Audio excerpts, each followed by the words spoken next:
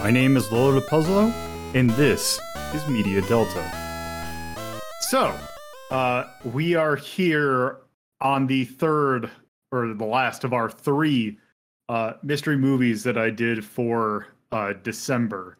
And I think as these have kind of gone on, I went progressively more out there, so to speak, in regards to what movies I ended up picking. We started out with Big Trouble in Little China. We went to Return of Bastard Swordsman. And now we are here with something that is actually kind of a culmination of a lot of things we have actually discussed in Media Delta. You see, throughout the some of the things that we have taken a look at some things like, say, the Ghost in the Shell movie, the 1995 one. We have taken a look at Patlabor, and we have just done a number of anime things in general. We are taking a look today at The Red Spectacles, which is a movie that I would imagine not many people in the West have heard of. It is a movie that was directed by Mamoru Oshii, which is the reason why I mentioned those movies before. It is one thing that is notable for people in the West is the fact that you might have heard of a movie that came out in the late 90s called Shinro the Wolf Brigade, which was a interesting little anime movie that was about a Japan in a post-World War II in which the Nazis actually ended up winning. It was not exactly a happy movie. It was a very well animated movie, but the most notable thing that I think some people remember from it is the giant power armor that several of the police unit in that film wore. If you're familiar with one of the more notable things they inspired is, if you're familiar with the Killzone games, the Hellcast kind of have a design that's very heavily inspired by that.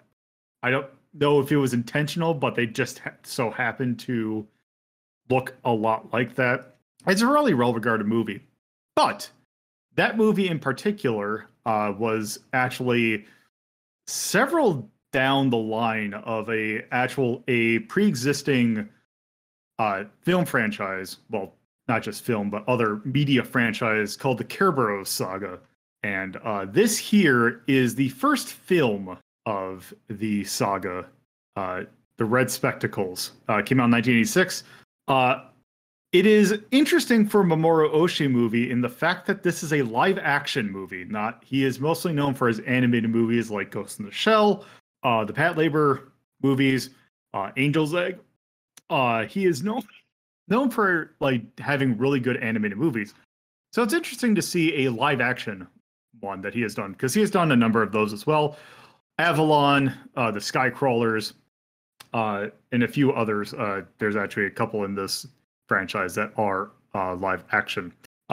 So that's what we're going to be discussing today, and I have a feeling that there's going to be some thoughts said into microphones tonight in this recording, as I am not the only one who watched this movie. So please introduce yourselves in alphabetical order.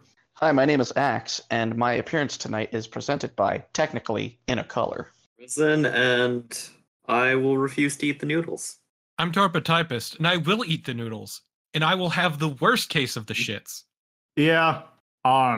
So this, you know what? I'm actually, before we even really get into anything, let's just go ahead and get into the one-on-one discussions. So I am going to let me give my little brief spiel about this, and then I will go ahead and okay.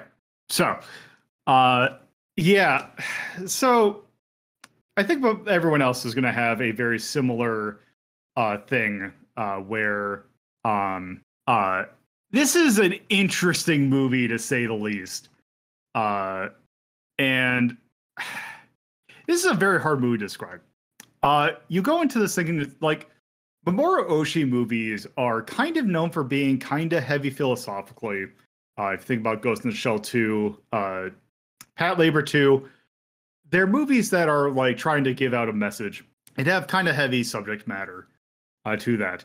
This one kind of does, but for it's actually weirdly also kind of a comedy, like a really avant-garde comedy too. That's kind of out of character for Oshii because he doesn't really put that a lot in his music or his movies, and it's kind of fascinating to watch because it is of a time, it is of like a culture that I might myself am not familiar with, and I am going to assume a grand majority of the people listening to this also are not familiar with. And it is just a fascinating movie to watch. I would not say it's particularly great. It definitely has some weird spots in it, and it kind of starts to waver towards the end, but it's certainly a movie to see with your eyeballs. That I thought was a interesting experience. I'm kind of glad that I watched this movie because you get a little bit more of the conceit of like what other Mamoru Oshii stuff, like his early stuff, was. This is well before he did Ghost in the Shell. This is even before he did Patlabor. So it is interesting to see what his film style was at that point. At this point, he had really just done Angel Egg and some other support work. Especially another thing that's kind of fascinating about this movie is like the production of it, because all the like a grand majority of the actors in this movie are anime voice actors. Like this kind of came around like as Oshii was kind of discussing with kind of his fellow, like his peers in the anime production, in particular when he was working on Urusei Yatsura, which actually, weirdly enough, this movie kind of spawned from, but we'll probably get into that in discussion. And yeah, it is a fascinating movie that I'm sure the others will probably have a more descriptive kind of thing, and we'll kind of discuss more about that.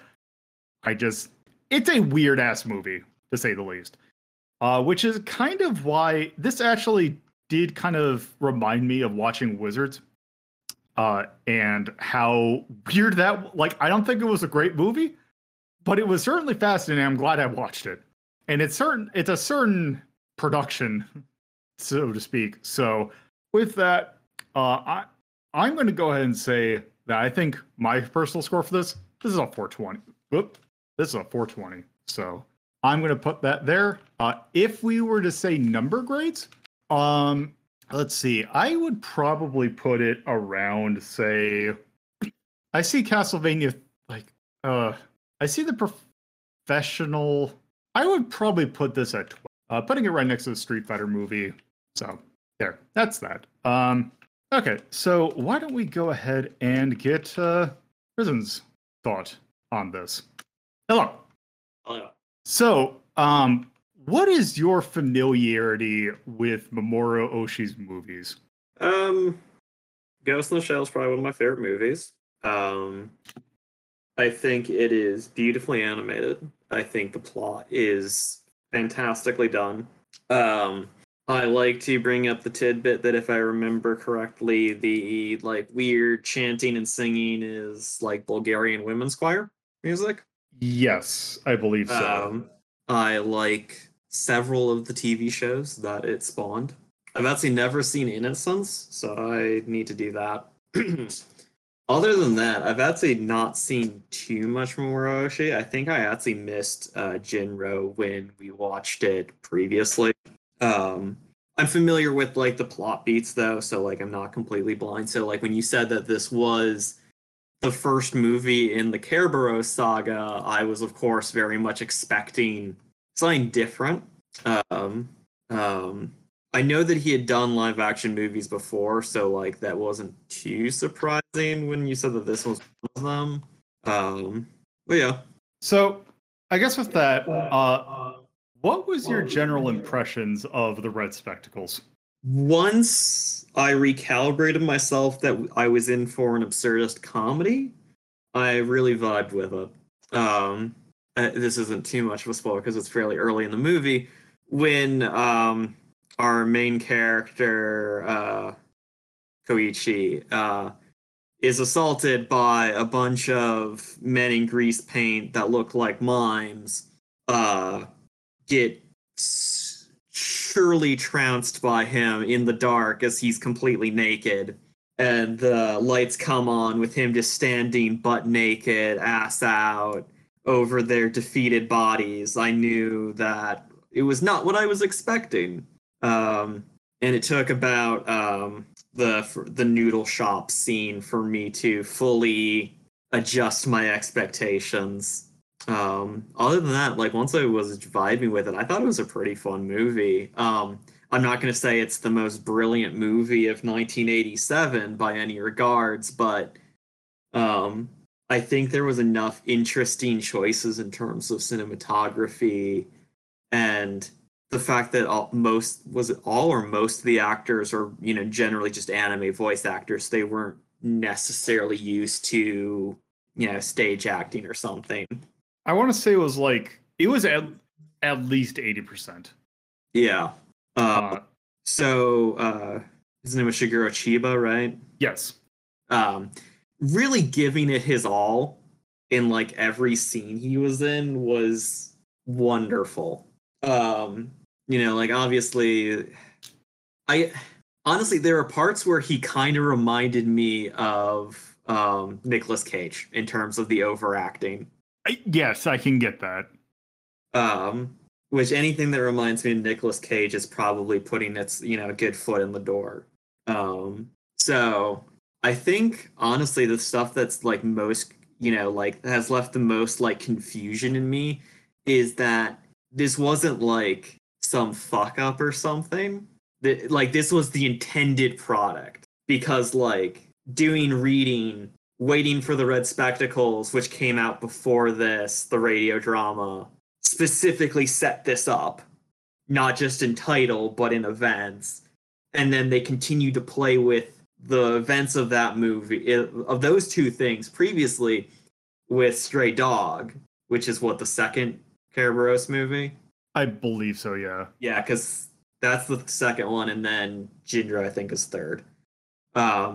I think Jinro is actually fourth. I think there's another one in between. Maybe. But like, so Stray Dog is once again live action. So like Shigeru Chiba is still there and everything, being Koichi in different events. Just really fascinates me. Like just the tone shift from movie 1 of the franchise to movie 3/4. I kind of feel because they try towards the end of this one to try and be a little bit more serious, but I kind of feel that it doesn't quite land it because it's like it's you spent like a good over half the movie being this weird absurdist kind of thing, and then you try and play it completely straight, and I feel like that kind of like. It feels like the drama kind of lessens when you feel like you at the moment it's like, okay, something goofy is going to happen at literally any moment. Yeah, and I mean that's what does happen because even in the dramatic scene, how much spoilers am I allowed to say? We're probably going to cover a majority of it. Okay, so in the movie theater scene, second movie theater scene technically, where Koichi is being shown recorded footage of his former squad mates confessing to their crimes and thanking the police and the public for arresting them to stop them from committing future crimes. You'd think that this is like the dramatic, you know, like peak of the movie. Like here it is, Koichi's gonna like have a breakdown or something, and then a character who previously may have poisoned him shows up with a pool cue and blocks a gun barrel with it like a finger in a Looney Tunes cartoon. Yeah. Yeah. And then Koichi runs away in the goofiest way possible. I guess thinking about like some of the goofier things, there are, like I said, there are some interesting things with cinematography, and then other times it's like, that's an interesting choice. Like, I guess that it was supposed to be like some sort of implication of like, don't go in there, but just the hallway where they have a random floodlight pointing up randomly was kind of random. I don't know, just some weird things. Yeah, I do appreciate that the through line continues to be the outline of stand-up soba shops, because it goes all the way back to the how do you say it, Urusei Kawame? You're talking about the show that it came from? Yeah, Urusei Yatsura. Urusei, Those yeah, obnoxious that's it, yeah. aliens. Yes. The fact that the premise of this, dystopian future where cops are hunting down illegal stand-up soba shops comes all the way back to that and continues through the Carabo's stuff is fascinating. Yeah. Of all the choices of things to keep, that is a very exciting one. Yes. So do you have any other particular points you want to bring up? I think. I don't know how much people talk about it, but I do appreciate the slapstick elements. One, Shigeru Chiba once again just gave it his all. He overacted to hell and back. The various people being poisoned by noodles and them, all doing comedy, oof, ouch, my stomach, poses. A lot of slapstick is what I'm getting at. There's a lot of slapstick comedy, especially one of the sequences after Chiba Koichi breaks out of prison the first time. But yeah. General thoughts. All right. So with that, what number ranking would you give this? And I can give you the link if you need it. Yeah. What's the number for just being really weird? So we have 3. We have 69, 420, and 666. For comparison, Wizards is at 420, Batman the Movie's at 69, and The Adventures of Sonic the Hedgehog is at 666. What was Batman at again? Sorry. 69.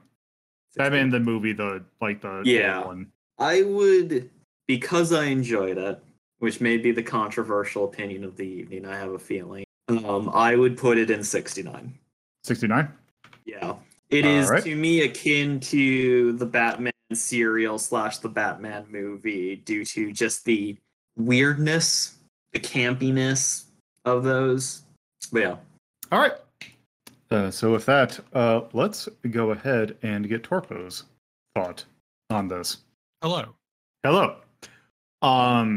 So, what is your familiarity with Mamoru Oshii? I mean, everything we've watched here. Huge fan of Ghost in the Shell. It's not him specifically. He wrote it, but he didn't direct it. But I have seen Jinro the Wolf Brigade, which I absolutely adore. And I think that's mostly the extent of it. Honestly... Well, the stuff we covered here, because I know you've seen that labor. Weird. Yeah. I think I've seen bits of Angel's Egg. I've watched some of your Urusei Yatsura. I have not actually seen any of the movies though. Let's see, what else has he done? Obviously Patlabor. Patlabor's a given. Patlabor the movie as well. And then Patlabor 2 the movie. I've all seen. Ghost in the Shell 2 Innocence I've also seen, which was not on here, thankfully. I've watched a lot of his stuff. Not all of it, definitely not all of it, but I've watched a good chunk of it. Okay. So, with that in mind, what is your thoughts on the Red Spectacles? You ever see something that's really fun to watch, but then there's a twist at the very end that cheapens the whole fucking thing and just makes it a worse product overall? That's this. That's this. Because it starts off pretty straight-laced. So going into this, I thought it was going to be straight-laced. I thought it was going to be pretty simple. And it sort of, I wouldn't say devolves, but it turned into this weird, absurdist comedy over the course of the film. Only to reveal one of the cheapest fucking twists that I fucking despise till the day I die. Yeah. As a way to make sense of all of it. Yeah, it makes things make sense, but also in a way that is not great. It cheapens it. And then just does some weird shit at the end that makes no sense, in my opinion. Yeah. Also, the really weird title drop. Yeah, that was a thing.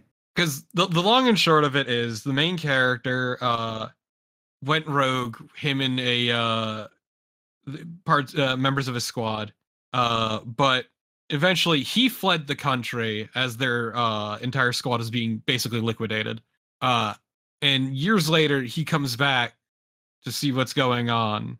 And he's being hunted down for what we later learn is the missing set of power armor, because they assume him to have it. And so it seems pretty dire and all that. Starts off feeling like this commentary on fascism, and then there's a hit attempted on him. And from there out, it just gets stranger and stranger, turning into this, as I said before, this ridiculous, absurdist comedy with a weird obsession with spoiled noodles and needing to shit and passing out from needing to shit. It happens like at least 4 times, I think. But so it's a really fun movie for that during that time. And so for a long time I was wondering how it's going to wrap this up, and without getting too into it, it is one of the cheapest fucking reveals possible. And it sucks because I was having a lot of fun. It is weird in a way that is really enjoyable and fun until he becomes more and more aware and his psyche starts unfolding, which I thought also worked really well. And then the twist. Yeah. Like, man. Yeah. As far as the main characters go, there's really only 2.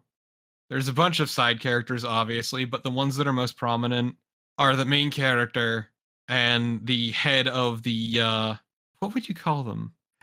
So it's a, I don't know what to describe. It's basically it's the government trying to crack down the former Kerbos units. Yeah. Let's say the head of the police or whatever. But either way, they're really the only 2 characters, and even then, the police dude exists solely to be a foil. It's more like he's part of the government party than he is directly in the police. Whatever. Yeah.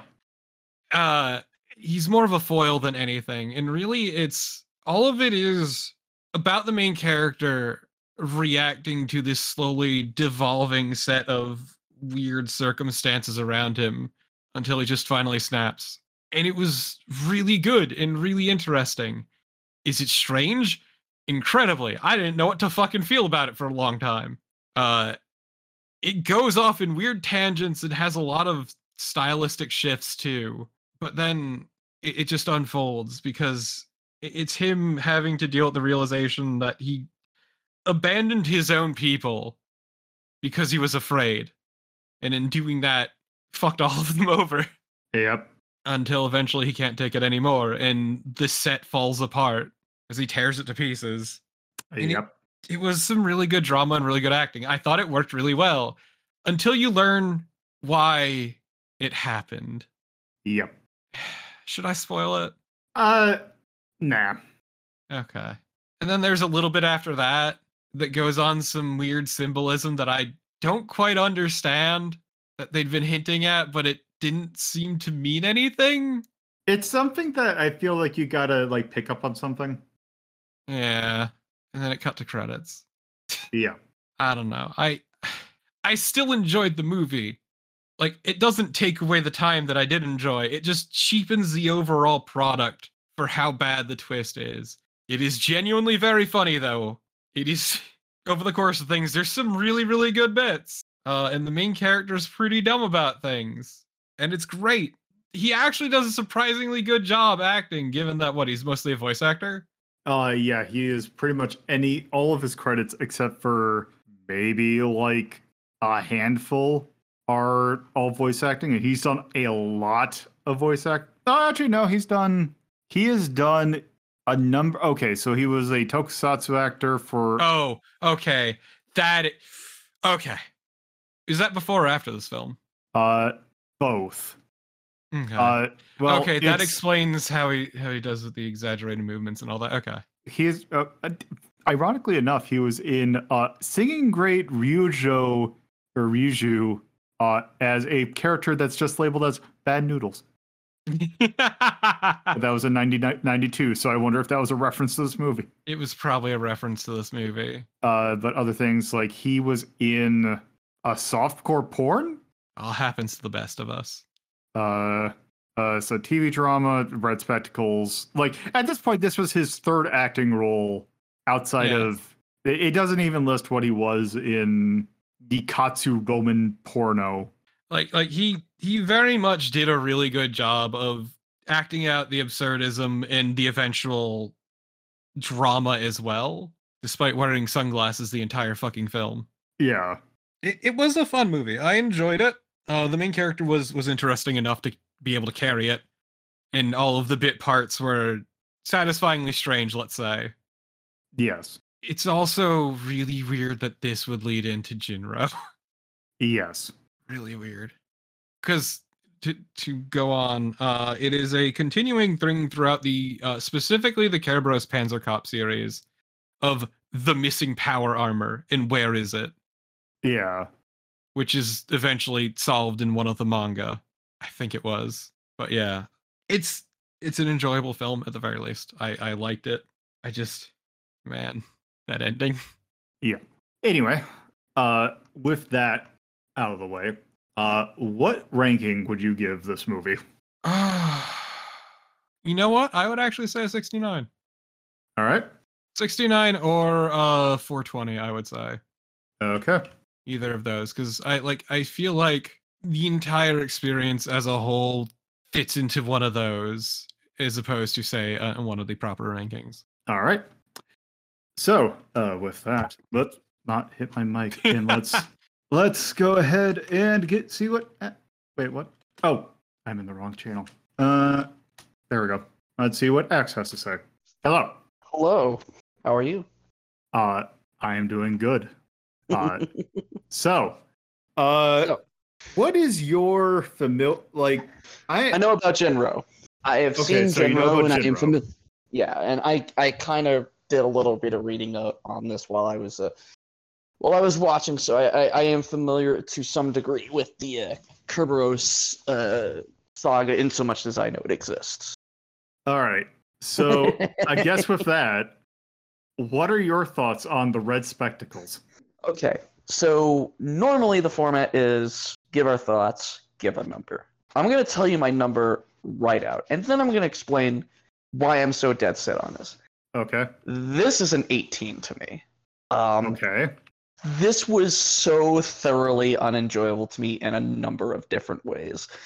From the choice of the beige filter to just the extremely disconnected, disjointed, erratic, hard to follow script and cinematography. Like, whatever cool elements I thought could be in this are just undercut by just how thoroughly unenjoyable I felt the experience was.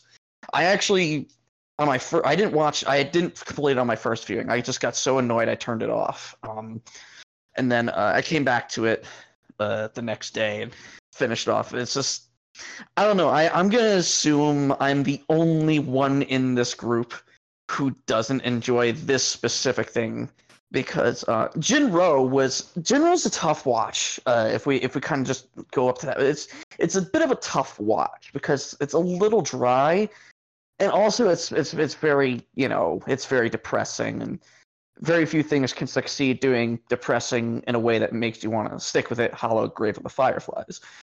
But this is obviously very early in the whole franchise. It feels like they're still trying to kind of like figure out what they want to do with it. It feels very avant-garde. It feels very art house. But I don't feel like it comes together at any point. I never felt like I truly understood what was happening. Even reading the plot synopsis on, like, say, like Wikipedia, the site for tongues. Even doing Wikipedia, I just felt like I wasn't grasping what was happening. That it can definitely.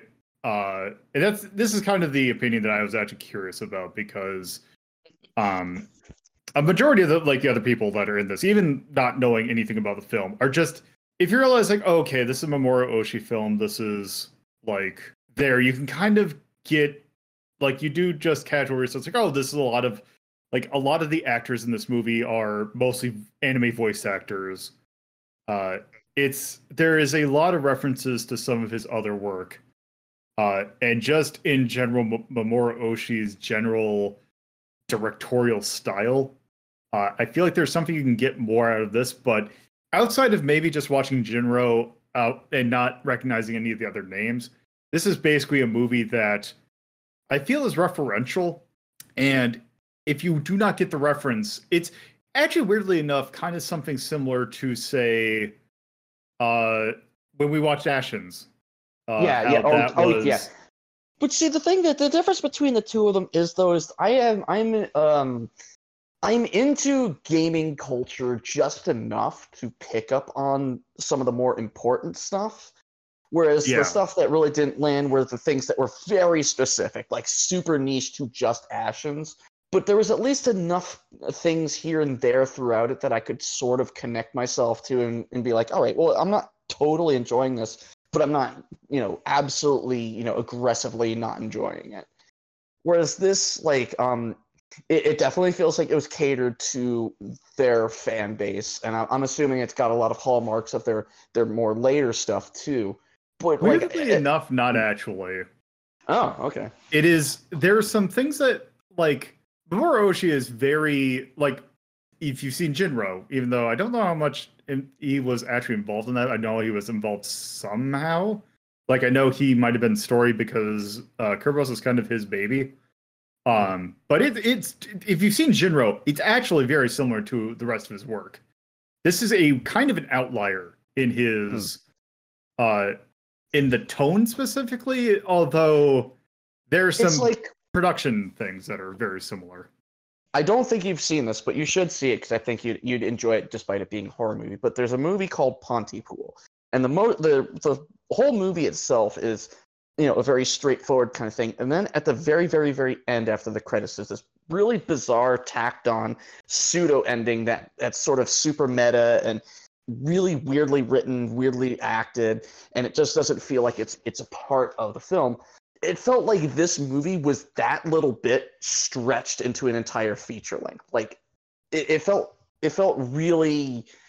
slapstick, but not in a way that I really thought was endearing. It was way too goofy for what it was trying to go for. I feel like it's presenting this this dystopian police state society, and then you've just got this like weird. It's weirdly wacky in a way that just kind of. I hesitate to say uncomfortable, but it's not in like a problematic way. Just like I didn't feel comfortable because everything seemed to just clash too much, and I just was like unsure exactly how to take all of this. If this might not be a complete explanation why, but it's the feeling that I would probably suggest might be a good reason why that is. And it is a culture differential, because I've seen a lot of Japanese, like, this very much feels like a Japanese style of comedy kind of thing, where it is a really darkly absurd, but also incredibly goofy at the exact same time. It is just a difference, like, and that's not like trying to like. No. It's a valid response. Yeah. If I could make a better comparison, Suicide Club. Yes. This kind of has the same feel that Suicide Club is, where they're trying to tell this one story, but it's completely undercut by all this wacky shit that just feels entirely like it's not like. It doesn't feel satirical. It doesn't feel parody. It doesn't feel like it's trying to really say something with the wackiness juxtaposed against the terrible stuff. Like you could say RoboCop, for example. RoboCop is wacky. It's goofy. It's silly. But it's grounded within that reality, and it makes sense, and it doesn't feel out of place. Even to some extent, maybe Total Recall. Total Recall is ridiculously goofy and wacky, but it still feels like it kind of fits within what they're trying to do. It fits within the frame. In here, I don't think it fit well at all. It felt like they were trying to show me two different movies and they just put one over the other, like an overlay of two different films.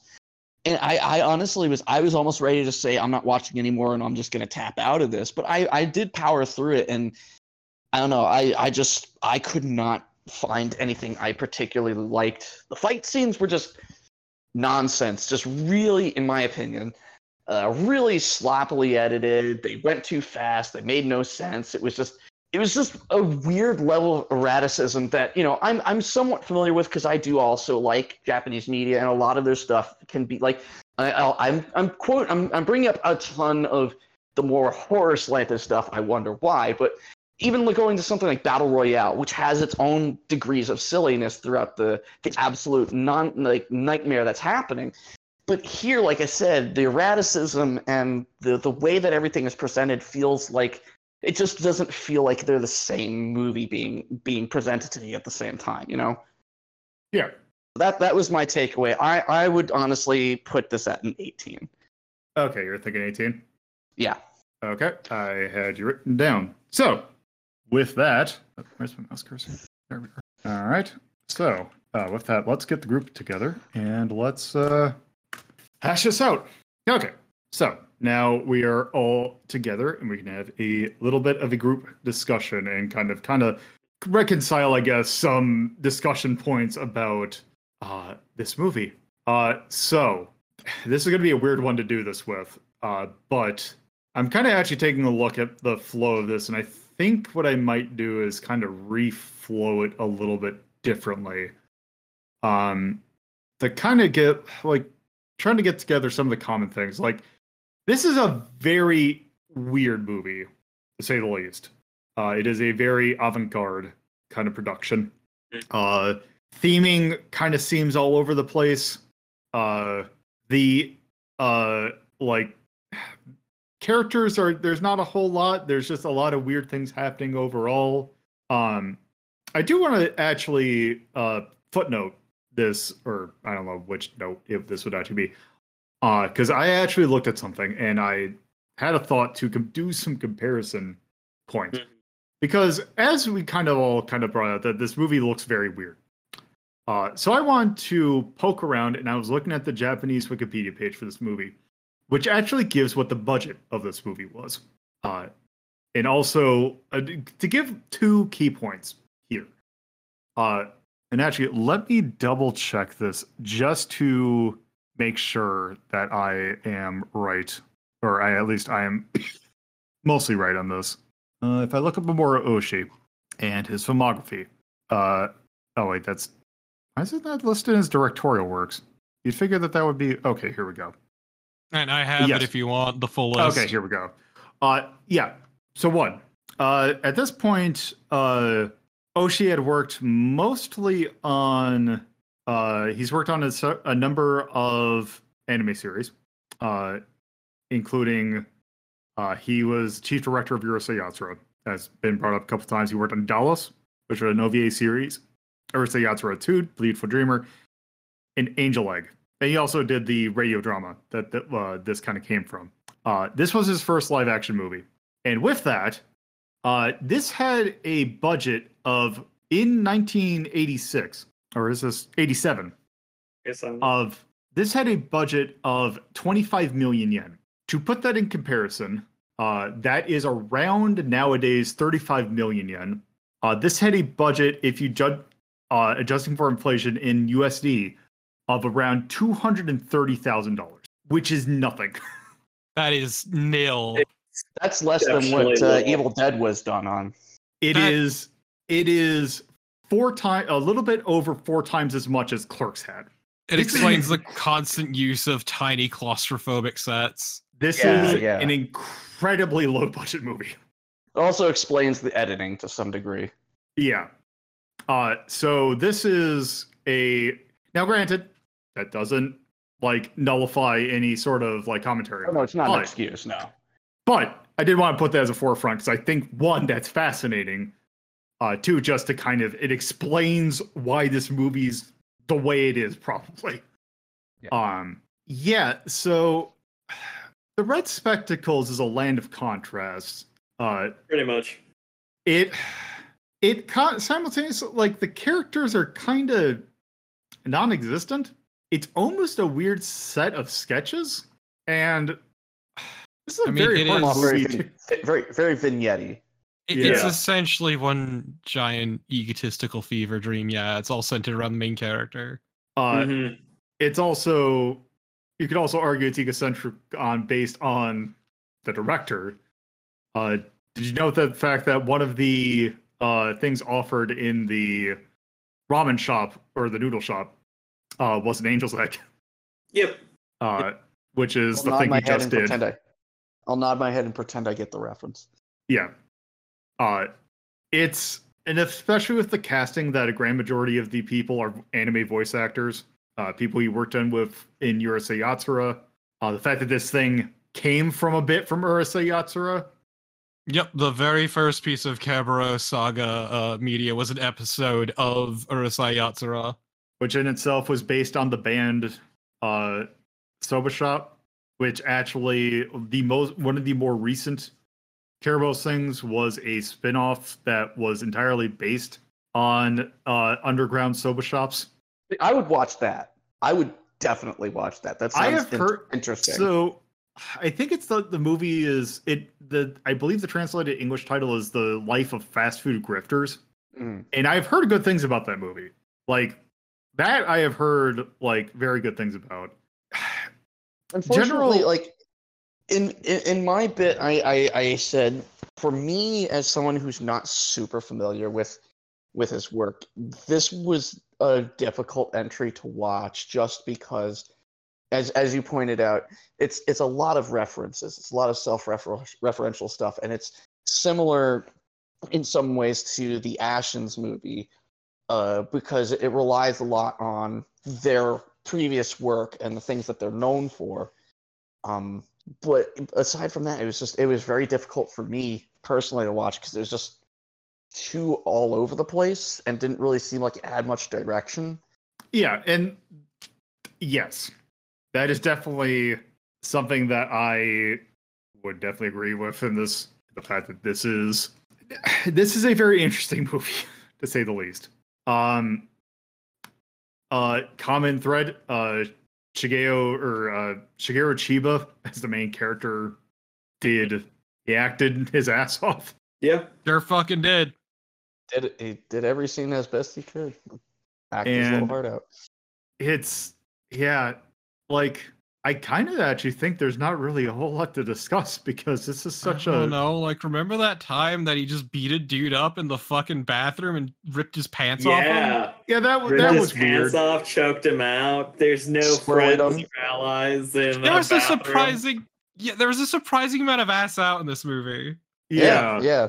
But But like that scene was amusing because it just ends on him leaving the dude in a swirly position. Like it, and that's, I guess that kind of ties into my overall point was I didn't feel like the tone matched at all. It felt like watching Suicide Club all over again.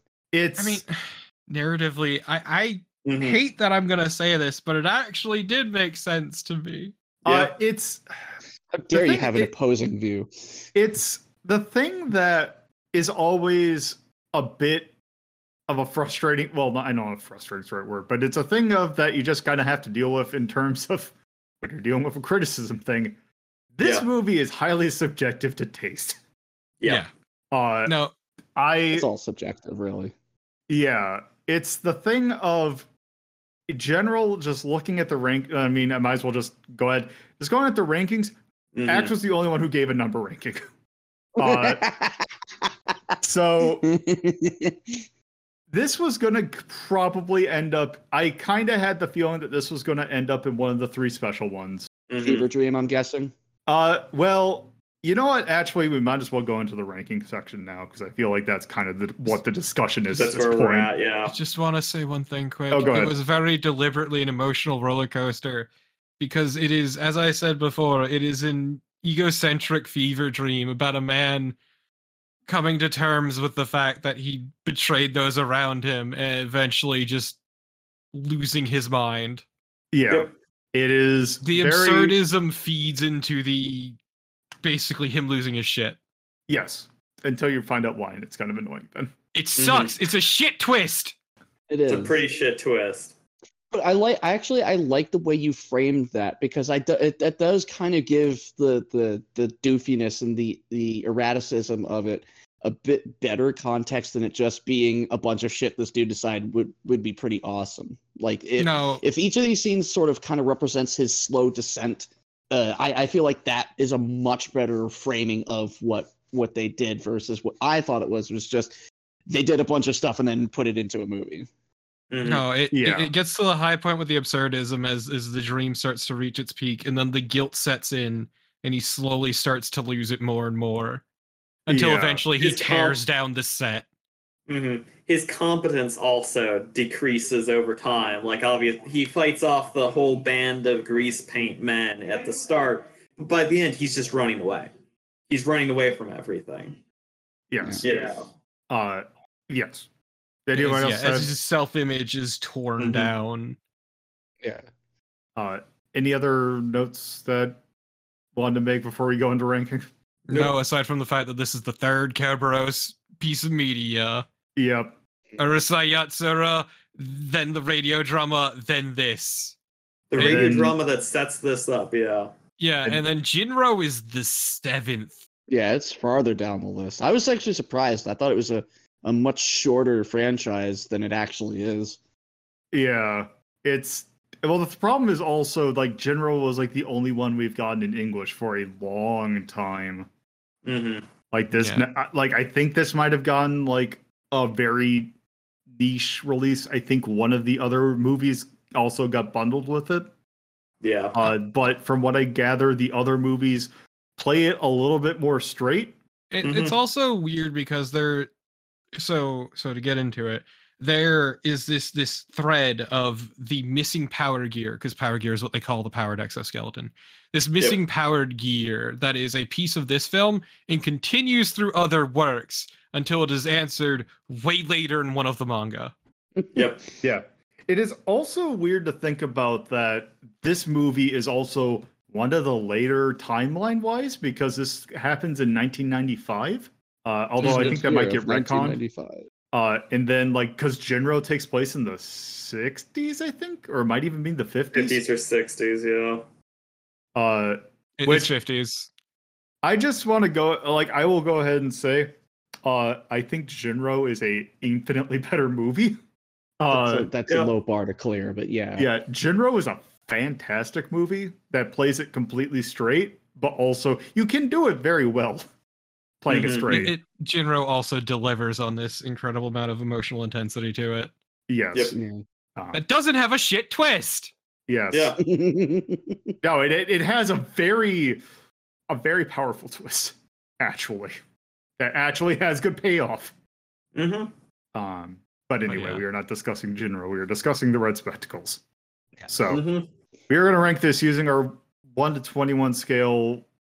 Actually, we're probably going to use one of the 3 special ones, but the 1 to 21 scale, where 1 is absolute mastercraft, can't really get much better than that, to 21, which is kind of it actually very bad and not even fun, ironically, to watch.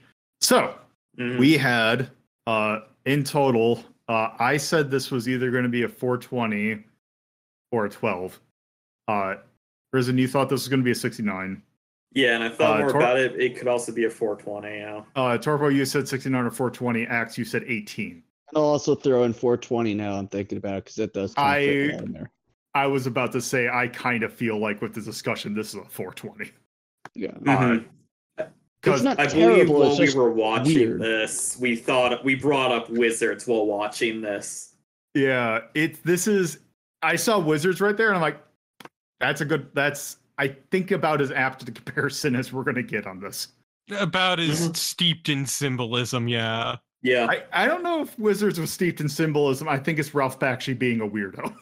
I mean, yes, it's Ralph Bakshi being a weirdo, but symbolism is symbolism the regardless. Symbolism it beats you over the head with. It's the still symbolism of this fairy's thick thighs. And But to his credit, at least Wizards has the greatest ending fight of any movie ever. Yes. That ends Fight, on a quote powerful unquote. note. Just the best. Just absolutely. And this is just like, we just did all that. It's like, okay. Wizards, it's like weirdly enough, Wizards is a lot of weird shit that builds up to that one moment, and then that one payoff is like almost makes it worth it. Whereas this has an interesting build-off that you think is going to pay off somewhere, and it doesn't. Yeah, they're very much sort of the inverse of each other. Yeah. Mm-hmm.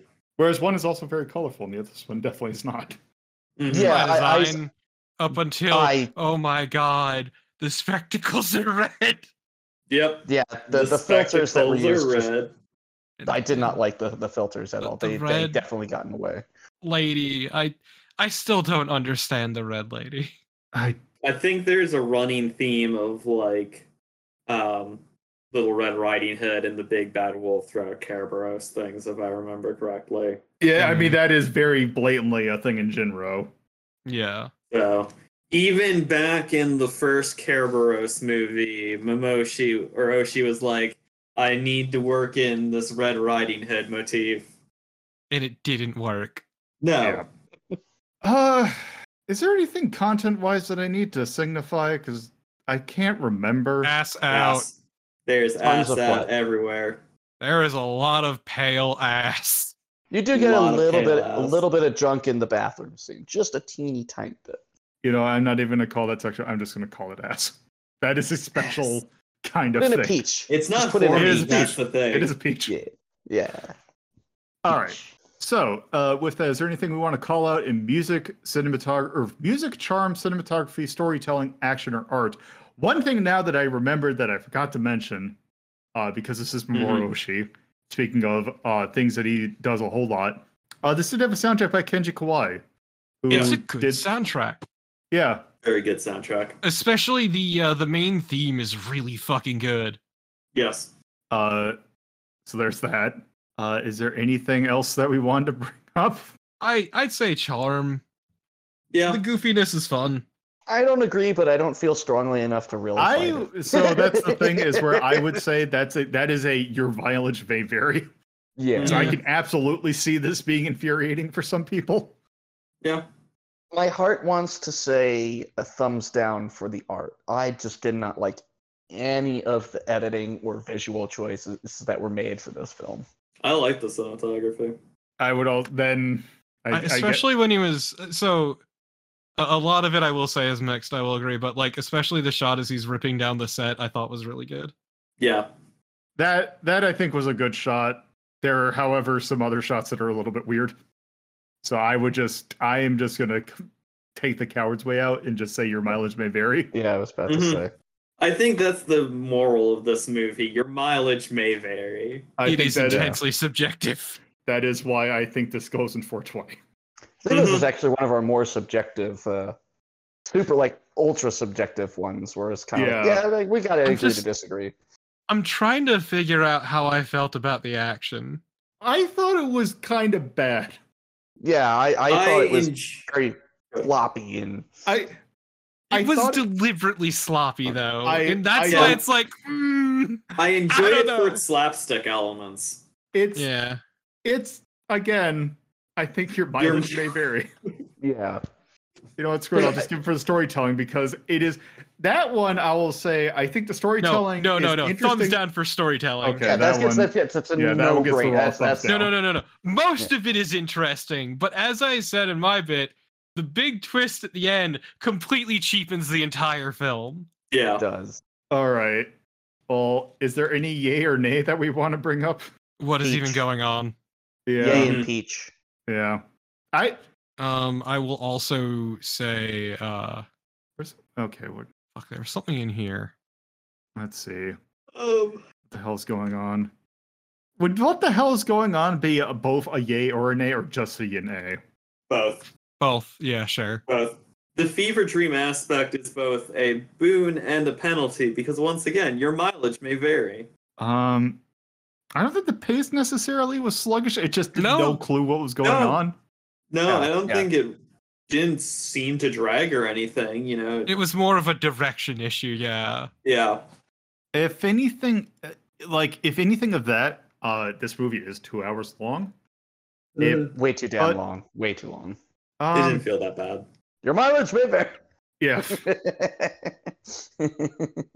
I mean, so the issue is things are constantly happening, but also it's 2 hours, and it's like you don't know where you're getting, where it's gonna go. Yeah. Yeah, so it's like I don't know where you could have cut, but you probably could have cut anyway. It feels like the whole thing it's a little bit of a problem with the whole thing. Yeah. But yeah. Well, I think with that, I think that is good for the Red Spectacles. It is a movie that I've always wanted to watch, and I've watched it, and it was weird. Certainly, you've movied the movie. It was an experience that I've never felt anything quite like it before. Yeah. Like, the closest thing, really, in terms of things I've seen is Parolo Fu, So, I will also say, because now that we are done with the mystery movies, I will say what the other movies that we were going to do here. So, fun thing, this movie actually was also one of the choices for the second pick. It was actually the Japan option, but I just put it in there because I kind of wanted to see this. In this other category, so there was 4 emojis. There was, I can't remember if I just did a sunglasses. I think it was sunglasses for the Red Spectacles. Yeah. So it was an egg. That was Angel's egg. Yep. Which is we would be having a very different discussion, but also a very similar discussion. Yes. What are your feelings on a lack of dialogue? Yeah, lack of dialogue. that is a done movie. Well, I don't mind it. It is a 70-minute movie that the first subtitle that appears is at 35 minutes. Also, and that would have been a thing. I forgot. I think it was a rocket or a planet that I used. We could have been watching Fantastic Planet.